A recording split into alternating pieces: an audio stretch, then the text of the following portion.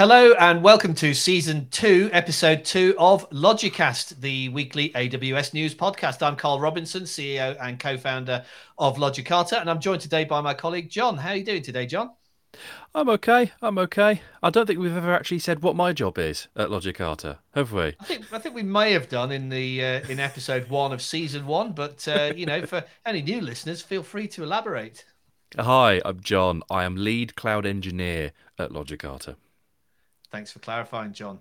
So we have both just celebrated our birthdays this weekend, and I don't think either of us have achieved any particular milestone other than achieving another lap of the sun, as you put it. But did you enjoy your birthday weekend this weekend? Yeah, it was all right. Can't complain. Can't complain. Now the proud owner Yeah. of a rice cooker, so all the curry I eat Ooh. will actually taste all right now. Have you tried it yet? No, not yet. I can give you some tips on the rice cooker because we have a rice cooker and it does tend to make rice a bit clumpy unless you do certain things. But that's a different podcast. So moving on from rice cooker tips back to the subject matter of AWS news. If you're new to the podcast, every week I curate a list of AWS news articles which I distribute via my weekly AWS News Roundup newsletter. Then John and I pick a number of those articles that we'd like to just talk about in a little more detail. So we've got 5 such articles this week for you. The first of which is about zero trust and a new service that AWS launched at reInvent called AWS Verified Access, which helps you to give zero trust access to enterprise web applications. So, John, do you care to elaborate on zero trust access to enterprise web applications? I mean, I would, but I'm not sure I can trust you.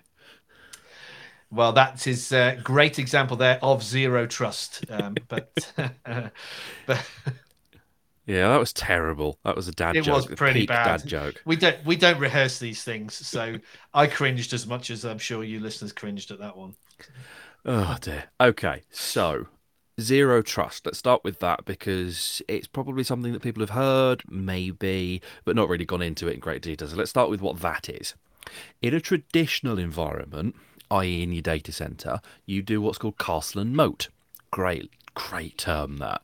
Everything outside of your moat, your firewall, your enterprise restrictions, your whatever, is not trusted, right? It's the enemy. You don't know what's there. No one's allowed in apart from over your drawbridge and through your portcullis. And then you're in the castle and you have access to everything. That kind of works because you're kind of filtering and restricting where people can come in through. In AWS VPC land, again, that's kind of what you're doing, right? In the oldie worldy, newy worldy kind of hybrid, you've got your VPC and you've got your security groups, and you're trusting things coming from one place to another place that the web servers can access the database, but nothing else can access the database because you're coming from kind of the right place. Yeah, that's kind of a halfway house, if you like. But to get in, you kind of still need a VPN or a secure route or a static IP or whatever. Zero trust is you trust nothing ever, all of the time. Every single access request to any resource in your environment must be authenticated every single time. There isn't a wall. You're not worried about that because you just don't trust anybody. Wonderful. That's kind of a new way of thinking, newish, and it's quite an interesting one. It does add some latencies and things because you're constantly reauthing traffic, and it's a little bit annoying. But that's kind of what that is. AWS's new service, what have they called it? It's called Verified Verified Acts. access. Yeah. Lovely and on the nose. That it's not got some Greek name, which makes a change. Is kind of providing that for you, right? You integrate it with a trust provider, and there's an access group. You need to get into the resources that are controlled by this access group. You get authenticated. Great, lovely. Rinse, repeat, rinse, repeat, rinse, repeat, and then you just attach it to kind of every resource that you care about. And it's not necessarily the same access group. You could have your web server access group, or your database access group, or your AWS Workspaces access group, or whatever. And each of those just get auth for every request. Um, it's something that's kind of been around by proxy, and there's a tweet from someone at Scale Factory, which is one of they're not really a competitor, they're kind of colleagues in the space because they sit in a slightly different area to us, have said that they've been doing it sort of through proxy features by lambdas and hooking those into CloudFront and VPNs and doing custom auth on every request. And again, you could do it with API gateway. Sorry, I was thinking of the wrong thing there. But by again having custom auths or JSON auths or whatever, JWT auths. Sorry, and you can kind of do it, but not on everything. And then this is just a proper solution from the vendor. It's in preview at the minute, so expect it to change a little bit. But in my experience and in your experience, no doubt, once things have gone into preview, they don't really change a huge amount. They might fiddle with the pricing a bit, they might fiddle with the logging a bit, but the core of what it's being offered is kind of there. And in that vein, the pricing is very not cheap. Would you like to know how not cheap it is? It's very not cheap. Go on then. Tell me how very not cheap it is. Per application and per hour of 27 cents an hour. Ooh, Yeah. yeah, that could mount up quite quickly. Yeah. I mean, there's again someone at Appgate, the product officer at Appgate, has kind of said this as well, right? It's if you've got 100 or 1,000 applications that you need to be, it starts getting real expensive really quick. If an estate with 20 corporate applications could cost $48,000 just for your auth. Wow. Yeah. So why would you Ooh. use it then? Why? I mean, the article describes it as an alternative to VPN. What VPN's obviously not going to cost anywhere near that amount. So why would you choose this over a traditional VPN? Because VPN is still the old castle and moat strategy, Hmm. right? The VPN is your drawbridge. It's you're going through a trusted route and you're allowed in. Yeah. This is not that. Yeah. Yeah. But obviously they're going to draw parallels to that because that's kind of how everyone kind of still thinks about things. So who's it for then? Who's going to be spending that amount of money on authentication People or that access have route? enormous bills anyway, and another 50 grand on the bill of $1 million a month isn't going to make a difference to them.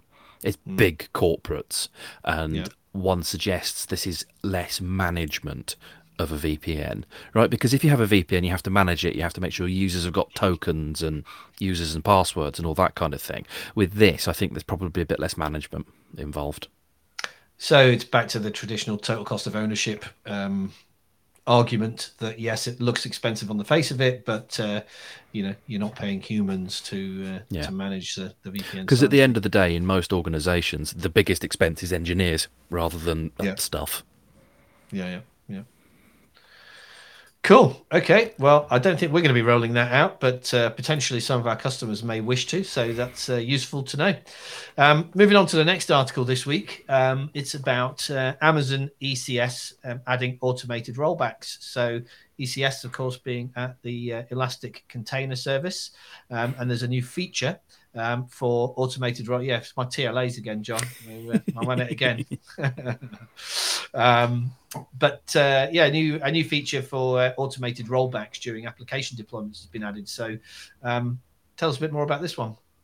This is cool. I like this. I suggested something like this to one of our clients. They didn't end up going for it for one reason or another. I think they're going to build it internally rather than getting us to do it. But I suggested this. But it's nice that what they've come up with is a way of just kind of doing it for you rather than you having to kind of kludge it together, which is what we'd have ended up doing. And then this had come out and then we'd have gone, oh, God damn it. Amazon does that a lot to me, I find. There's a problem, I work around it, and then they automate my solution. Great. Great. I will probably tell them about this and say, by the way, that thing we suggested? It's kind of a thing you just got to turn on now. Go do that. Yeah, yeah, So this is a thing that Lambda has been able to do for a little while now, and they just kind of brought it out to ECS as well. What you do is in your deployment configuration, you also specify CloudWatch alarms based on the thing that you're deploying. Is it erroring? Is it throwing 500s or 400s or whatever? And an evaluation period, 5 minutes, 10 minutes, 30 minutes, and how much traffic you're going to send to the new version. So it's doing a blue-green deployment, and I'm not going to define a blue-green deployment right now because I've done that extensively on this podcast. But the short version is you stand up a new version of your infrastructure, deploy the new stuff on there, move traffic, and evaluate it. And that's what's happening here. And what it's therefore doing is if it sees errors above a threshold in your new infrastructure, It kills it off, moves all the traffic back to the old infrastructure, says, "Soz, it failed." What that means is this is not new. This is not a new thing. This is just they've done the undifferentiated heavy lifting for you, which we like because it means you don't have to build it yourself. Like I say, Lambda's been doing this for a while through code deploy, and I think you could previously do this through code deploy for ECS as well, but it was a little bit kludgy, and it's just done it in ECS itself directly now, which is nice. It's just a lot less work, a lot fewer services, easy to do, that kind of thing. So I take it you still have to define the CloudWatch alarms. You need to tell it what to look for, or is Yes. it cleverer than that? You do. No, you have to tell it what to look for. On the Lambda side of things, which is obviously not this article, but it would just be if the Lambda failed, it would roll it back. For this, they've got, but you just had to specify the alarms, if that makes sense. So if the alarm, you'd set an alarm for the Lambda failing. Same kind of thing for this. It would be, if your alarm is going off, then it will roll it back for you. They've got suggested metrics in there, things like, HTTP 500s and 400s going above a level, CPU and memory spiking, that kind of thing. But yes, you have to specify your own metrics because what might be okay for you might not be okay for somebody else. Yeah. Cool. So we've got a use case within our customer base already, which is great. So I'm not going to ask you whether or not you're going to use it, as I often do, because we've already identified that. So let's skip on to the next article, which is another one, still staying in the world of serverless, which of course is the world. It's no surprise that John actually chooses these articles, which is why we always end up talking about stuff that John likes talking about.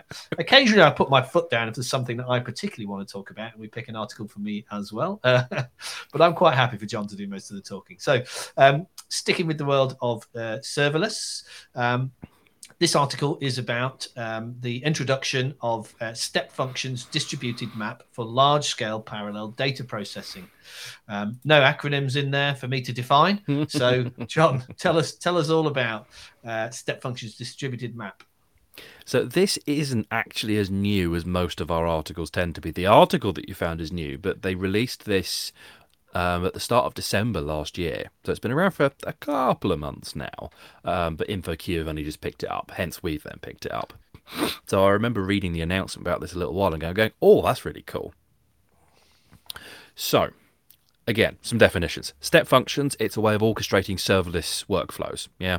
So it can talk to lambdas, SQS queues, it can talk to other step functions, things can talk to it.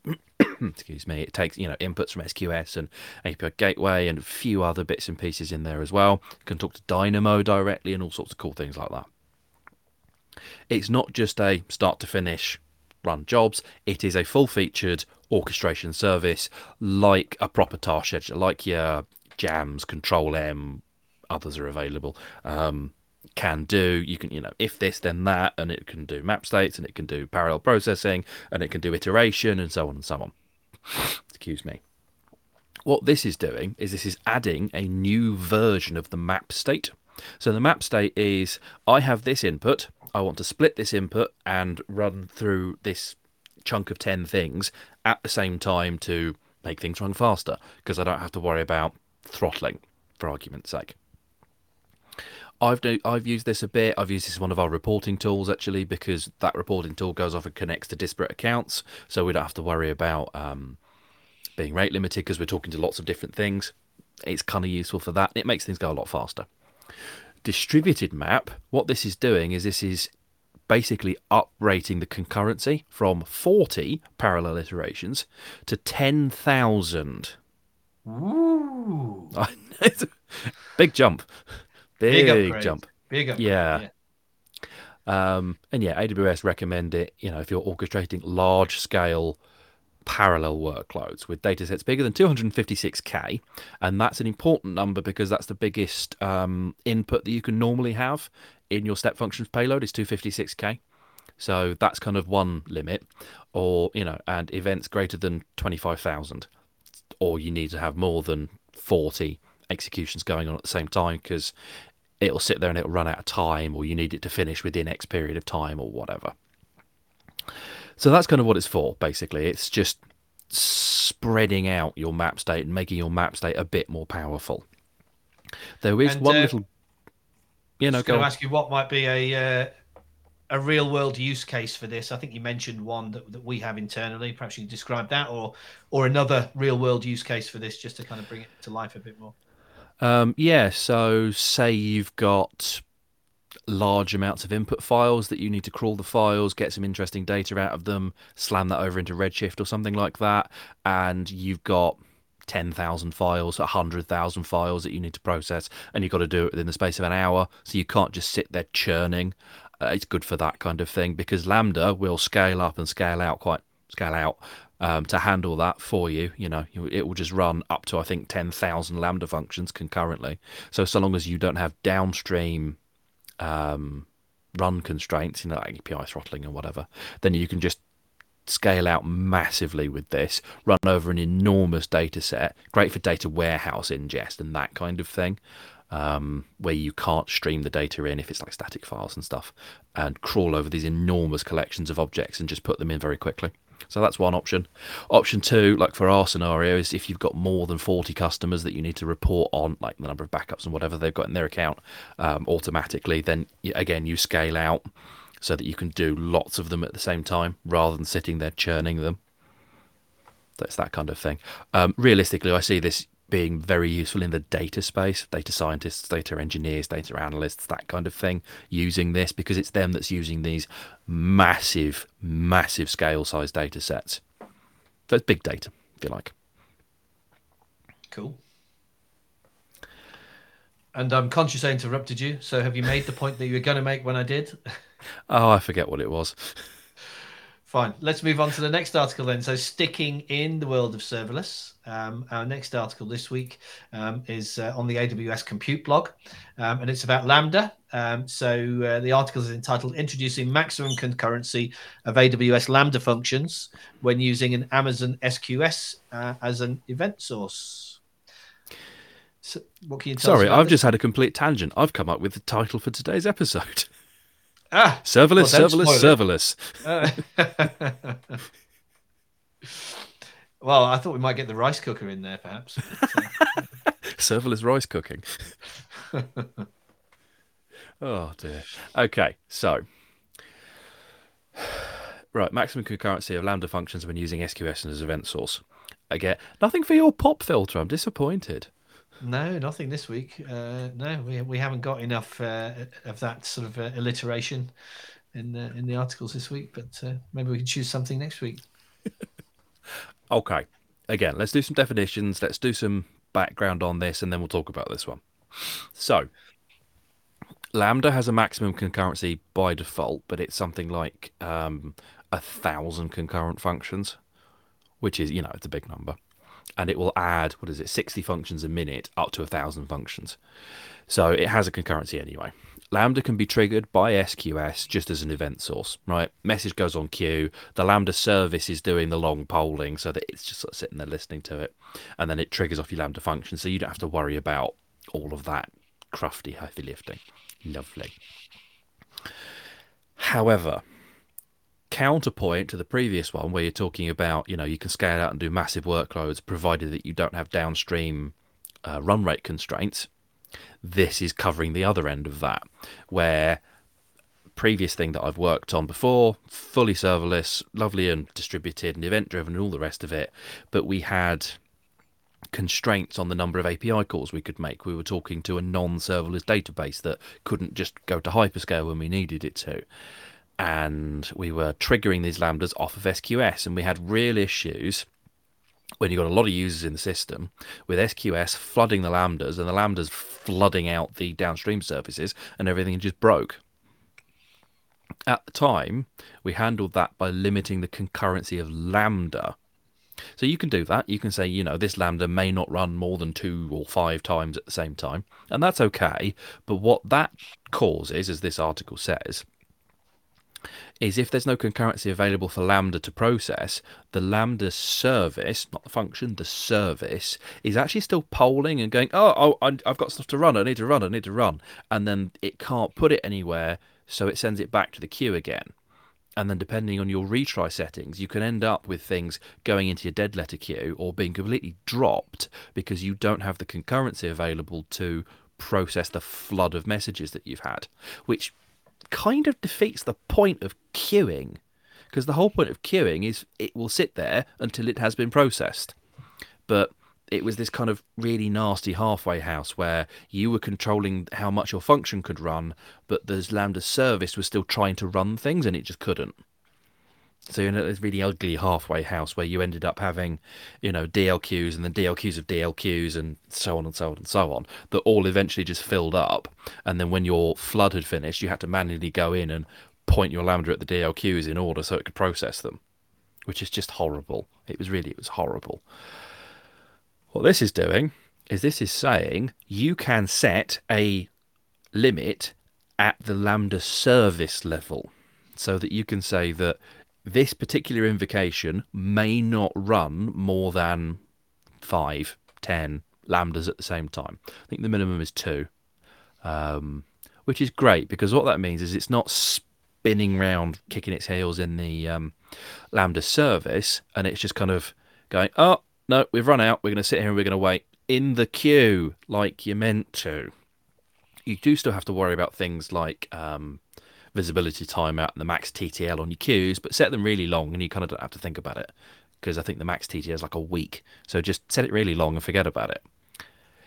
So this is brilliant. This is wonderful. We really like this because, like I say, that way you can say maximum concurrency and we can have a nice controlled throughput and we're not going to start overloading our downstream databases. We're not going to start overrunning our API limits. We're not going to get this enormous bill from a downstream API provider that we've had to run on. Cool. So is it something you think you're going to be using? Maybe. It's very much one of those, if there's a use case for it, oh, hell yeah, I'll be using it. I did send it to the team I used to work for saying, by the way, you know that massive problem that we had? Amazon have fixed it. So I did send it to them. They're very good at that. Back to your previous point about them kind of automating things that you've been building yourself. Mm. They're very good at listening to customer feedback and taking away what they like to call the undifferentiated heavy lifting from these things. So spot a problem and fix it. That's what I've always liked about AWS. So. Yeah, no, I've got no complaints about this at all. This is absolutely what we like to see. This is excellent. In this serverless project that we're starting work on now, I don't know whether we'll need this or not. I think there's a couple of event-driven things that will connect together, so we might end up needing this. Nice. Okay, let's move on to our final article this week, and kind of sort of loosely around the edges of the world of serverless, but moving more into the ops space. We're back onto observability. So we spoke quite a bit about observability last week because we're seeing it as a fairly big trend, at least in the press, that is, for 2023. This particular article is entitled Why Cloud Observability Will Be Critical in 2023. Arguably, it's always been critical, but people perhaps have not been very good at it. The tools have not been very good at it. The tools have perhaps been a little bit expensive, particularly when looking at things like serverless availability. I think we've identified that on previous episodes, that monitoring things like Lambda functions can get very expensive very quickly. But as the article says, observability is critical and is going to become more critical in 2023. So why is observability so critical, John? Why is this coming to a head now? Is it just because people like writing New Year articles at the start of the year talking about what's going to be great in 2023? Or is there something actually happening in the space that is making it, pushing it up people's agendas, I guess? Some and some, I would say. Some and some. We talk about observability quite a lot, or OLLI as it's shortened to, which is O11Y. I know we didn't explain that last week, so I will do there. In the same way that K8 is Kubernetes, because you take the eight characters, make it an 8. Take the 11 characters and make it an 11. So it's OLLI. Do the same with accessibility as well, and that becomes ALLI, which is cool. Ah, Yeah. that's a So we've new got one on some me then. Yeah. got some FLAs for you now. Yeah. Hang on. Does TLA work if some of the characters are numbers? Because it's not a letter acronym, it's a character acronym. Well, I'm not sure whether TLA is multi-purpose and can apply to three-letter acronyms and three-letter abbreviations, because acronyms and abbreviations are really two different That's a things, I good point. guess. So You yeah, can't really go ahead and call it an FCA because that's the Financial Conduct Authority. yeah, exactly. I might need to Google that one after the episode, after we finish recording the episode, and see if those, the definition of TLA is interchangeable. Oh, it probably is. Right, so on point. It's some and some. There is definitely a lot of this. It's going to be popular for 2023 because we've just come into 2023 and people like to write those sorts of things because it's, I mean, you write things, I write things. It's hard to sometimes come up with a tag to talk about what you're talking about for why. So it's, you do at this time of year, and towards the December end of the year as well, you say trends we saw this year, trends we think we're going to see next year. You get a lot of that just as like a hook. So there's certainly some of that going on. But observability is getting bigger. There's kind of no denying it. It is getting bigger. Why it's getting bigger, I probably couldn't comment, but from my perspective, it's because people have worked out that they haven't been doing this very well for a long time. In excuse me, in data center land, like I said last week, you used proxy metrics quite a lot for observing how your applications were performing. You use CPU utilization, you use RAM utilization, you use disk space, and all that kind of thing, and a little bit of performance metrics, things like response times, app dex metrics, those kinds of things, but not really. It was a lot of proxy metrics, and it was just a lot of noise in your monitoring, and people sort of stopped caring. Observability, I think, is trying to reframe this in the same way that DevOps has sort of reframed the ops space. It because again, it used to be developers existed, wrote code, threw it at ops. Ops tried to run it, it broke. They called developers, but developers were like, "Oh, it's the weekend. Go away. It's not my problem." DevOps came along and went, "Ha, no, it is your problem." So everyone kind of worked together a bit better and moved things along, and now we're in a better place than we were 5, 10 years ago. I think the trend towards observability is kind of doing the same thing. It was, the proxy metrics will be all right. It's up. We don't care. The AppDex scores are all right. It's fine. But you didn't really have any detail on why it was fine or why it wasn't fine. And the trend towards observability is giving you much more insights into how your applications are performing, where bottlenecks are, where you need to optimize your code versus just give it some more resource, that kind of thing. And then on top of that, all of this is great because it makes the UX of your end user better without relying on these proxy metrics. Cool. So, um, obviously, observability is a huge part of what we do at Logicata for our customers. What are we going to do differently? Do you think in 2023? I'm going to bang on about it on this podcast again and again and again. Well, I think it's going to keep coming up. It's 2 weeks in a row now. We've I talked about know. observability. So, yeah. I know, I know. What are we doing differently? I don't know that we're doing much differently. Certainly, with the trend towards serverless and with the serverless projects that we've got going on, this will be more important than just, again, looking at the proxy metrics, right? Because with Datadog, New Relic, whatever you might use, other tools are available. You just kind of install an agent, let it run, write some monitors, and you're away. Happy days. You just make sure it's up. Cool. With serverless and kind of that middle ground of like ECS, which is there are servers, but the app isn't on the server, that kind of hybrid middle ground. It's a lot less easy to do because you can't rely on things like those proxy metrics. You need to make sure that, it's got enough memory and disk and so on. But that's not telling you very much about the application. And certainly with things that we build for our customers rather than things that we just run for our customers, where we have more insight into the application or where the customers are paying us to look after the application as well as the infrastructure, then we need to care about what's going on under the covers. So I think we're probably going to have a number of internal discussions about the tooling that we want to use because we like to have those conversations. And then we're going to end up going with CloudWatch anyway because it's the free one. Yeah. Well, AWS is also doing a lot more in the observability space now Yes, they with are. some of the sort of managed open source tools that they have launched in recent years. I'm trying to think of them off the top of my head.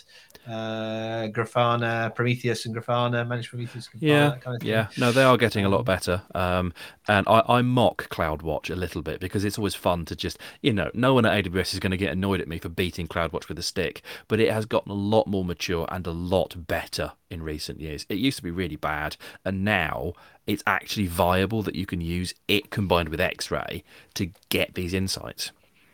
Yeah, so I guess whereas in the past you would always have been pushed towards third-party tools to get the level of insight you wanted out of AWS, particularly at the application level. Mm. Now AWS is offering more tools or better tools in better feature functionality of the tools such as CloudWatch to help you get that data out. It does also make for an easier sell to a customer environment because you don't have to say, oh, we've got this other tool that we want to integrate as well. It's going to cost you another $150 a month. It's okay, so you're probably going to pay a similar number, but it's on your AWS bill anyway. Yeah, yeah, certainly makes the procurement easier, Yeah. makes the back office management easier. So a lot to be said for that. Although on the flip side, I've often thought that monitoring AWS with AWS perhaps doesn't sit right with some people. Who So watches the watchers? exactly. So I guess that's going to come down to personal Yeah, but preference the for grand customers. irony being that a lot of these external tools are hosted on AWS anyway. Exactly. So That's a unless you're conversation making we were having last week. Yes, unless you're making damn sure that your tooling is hosted on GCP, for instance, then it kind of doesn't matter. Especially given that things like CloudWatch is a global service, I think. So it's in all the regions, it's in all the data centers. If you lose an AZ, it shouldn't really break it, so it should be okay. But there is certainly an element of trust going on there. Yeah, Yeah. absolutely. Fingers crossed for those listening and not watching the video. um, So anyway, that brings us neatly to the end of our time for this week. So that was season 2, episode 2 of Logicast. Thanks for listening all the way to the end. We'll be back next week with another episode talking in depth about some more of the AWS news that we find in the coming week. So thanks, John. Thanks for listening. We'll see you again next week.